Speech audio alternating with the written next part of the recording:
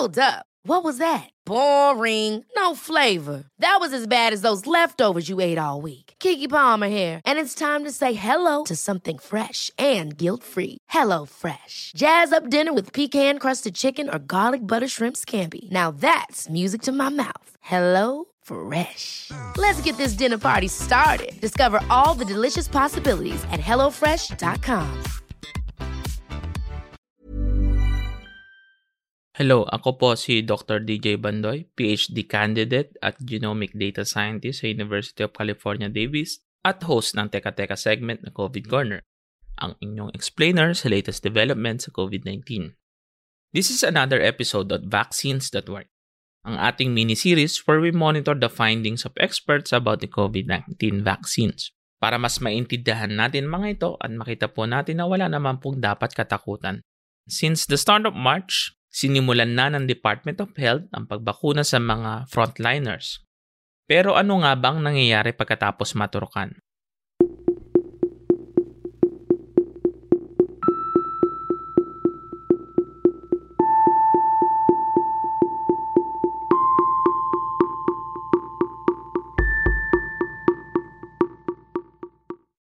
Nagsimula na ang pagbakuna sa mga healthcare workers mula sa 600,000 doses ng CoronaVac na donation ng China. Bagaman may mga frontliners na nagpahayag ng preference sa ibang brand ng bakuna na may mas mataas na efficacy at publicly available na clinical trial results. Sa mga nagpabakuna, ano ang naging proseso? Una, ikaw muna ay sasalang sa set ng interviews. May screening process. Sa ibang bansa ito ay online. Importante na ikaw ay malusog at walang nararamdamang sakit bago bakunahan. Kapag okay na at walang reason para i-defer ang bakuna, pipili ka kung sa kanan or kaliwang braso tuturukan. Itutusok sa iyong karayom at papasok na sa katawan ng bakuna. So kung mabakunahan ka na, anong nangyayari sa loob ng katawan? Para sa episode na ito ay mRNA vaccine ang ating gagamitin na halimbawa. Ang mRNA ay set of instructions para makapag-produce ng kopya ng spike protein ng virus. Ang principle kasi sa vaccination ay para makilala ng immune system ang katawan ng virus at makapag-produce ng mga panlabang antibodies. Sa nakaraang podcast ay ikinumpara natin ito sa posters ng mga wanted. Ang pagbibigay ng bakuna ay nag-e-enable ng production ng mga wanted posters sa loob ng katawan para kilala natin yung virus kapag ito'y pumasok sa katawan. So pagpasok ng set of instructions, itatranslate ito as spike proteins ng ating ribosomes. Ang ribosomes ay protein factories ng ating cells. Sila ay magpo-produce ng maraming copies ng spike proteins na makikilala naman ng immune system.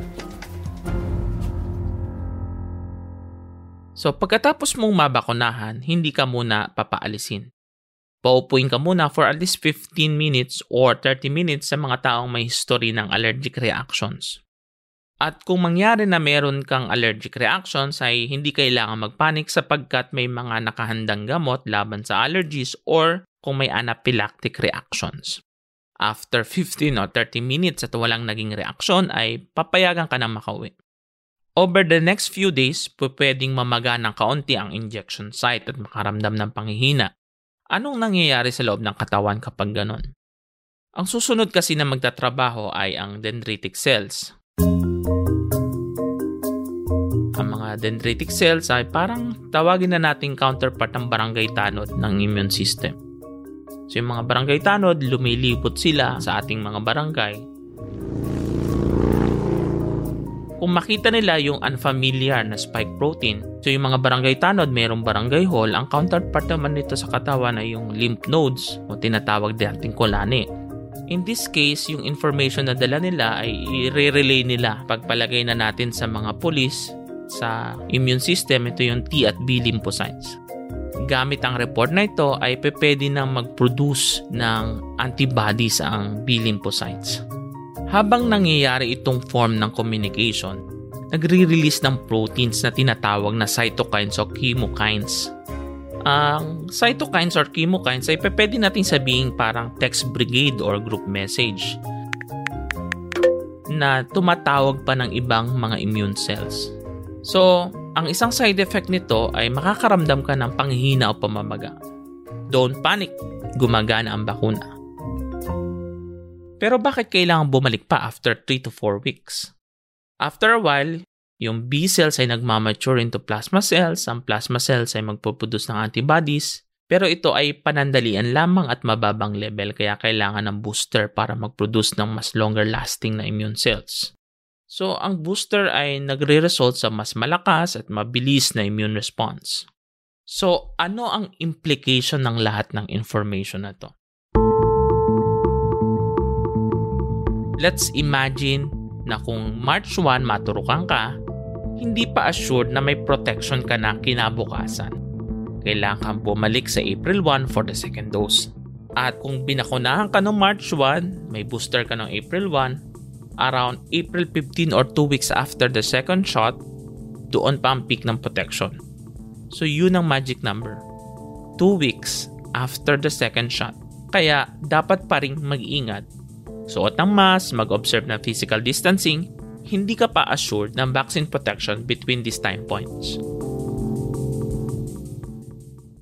Pero even after the second dose, hindi pa ibig sabihin ay totally immune ka na o hindi ka na pwedeng maging carrier sapagkat may mga reports na nabakunahan sila pero nagpa-positive pa rin pero asymptomatic. Kailangan pa rin itong pag-aralan at patuloy pa rin tayong dapat ang mag-ingat. That's it for today's episode.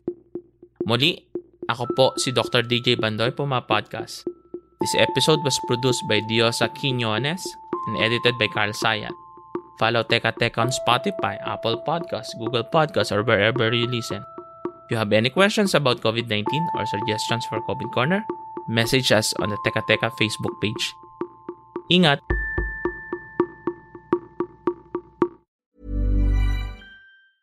Ever catch yourself eating the same flavorless dinner 3 days in a row? Dreaming of something better? Well, HelloFresh is your guilt-free dream come true, baby. It's me, Keke Palmer. Let's wake up those taste buds with hot, juicy pecan-crusted chicken or garlic butter shrimp scampi. Hello Fresh. Stop dreaming of all the delicious possibilities and dig in at HelloFresh.com. Let's get this dinner party started.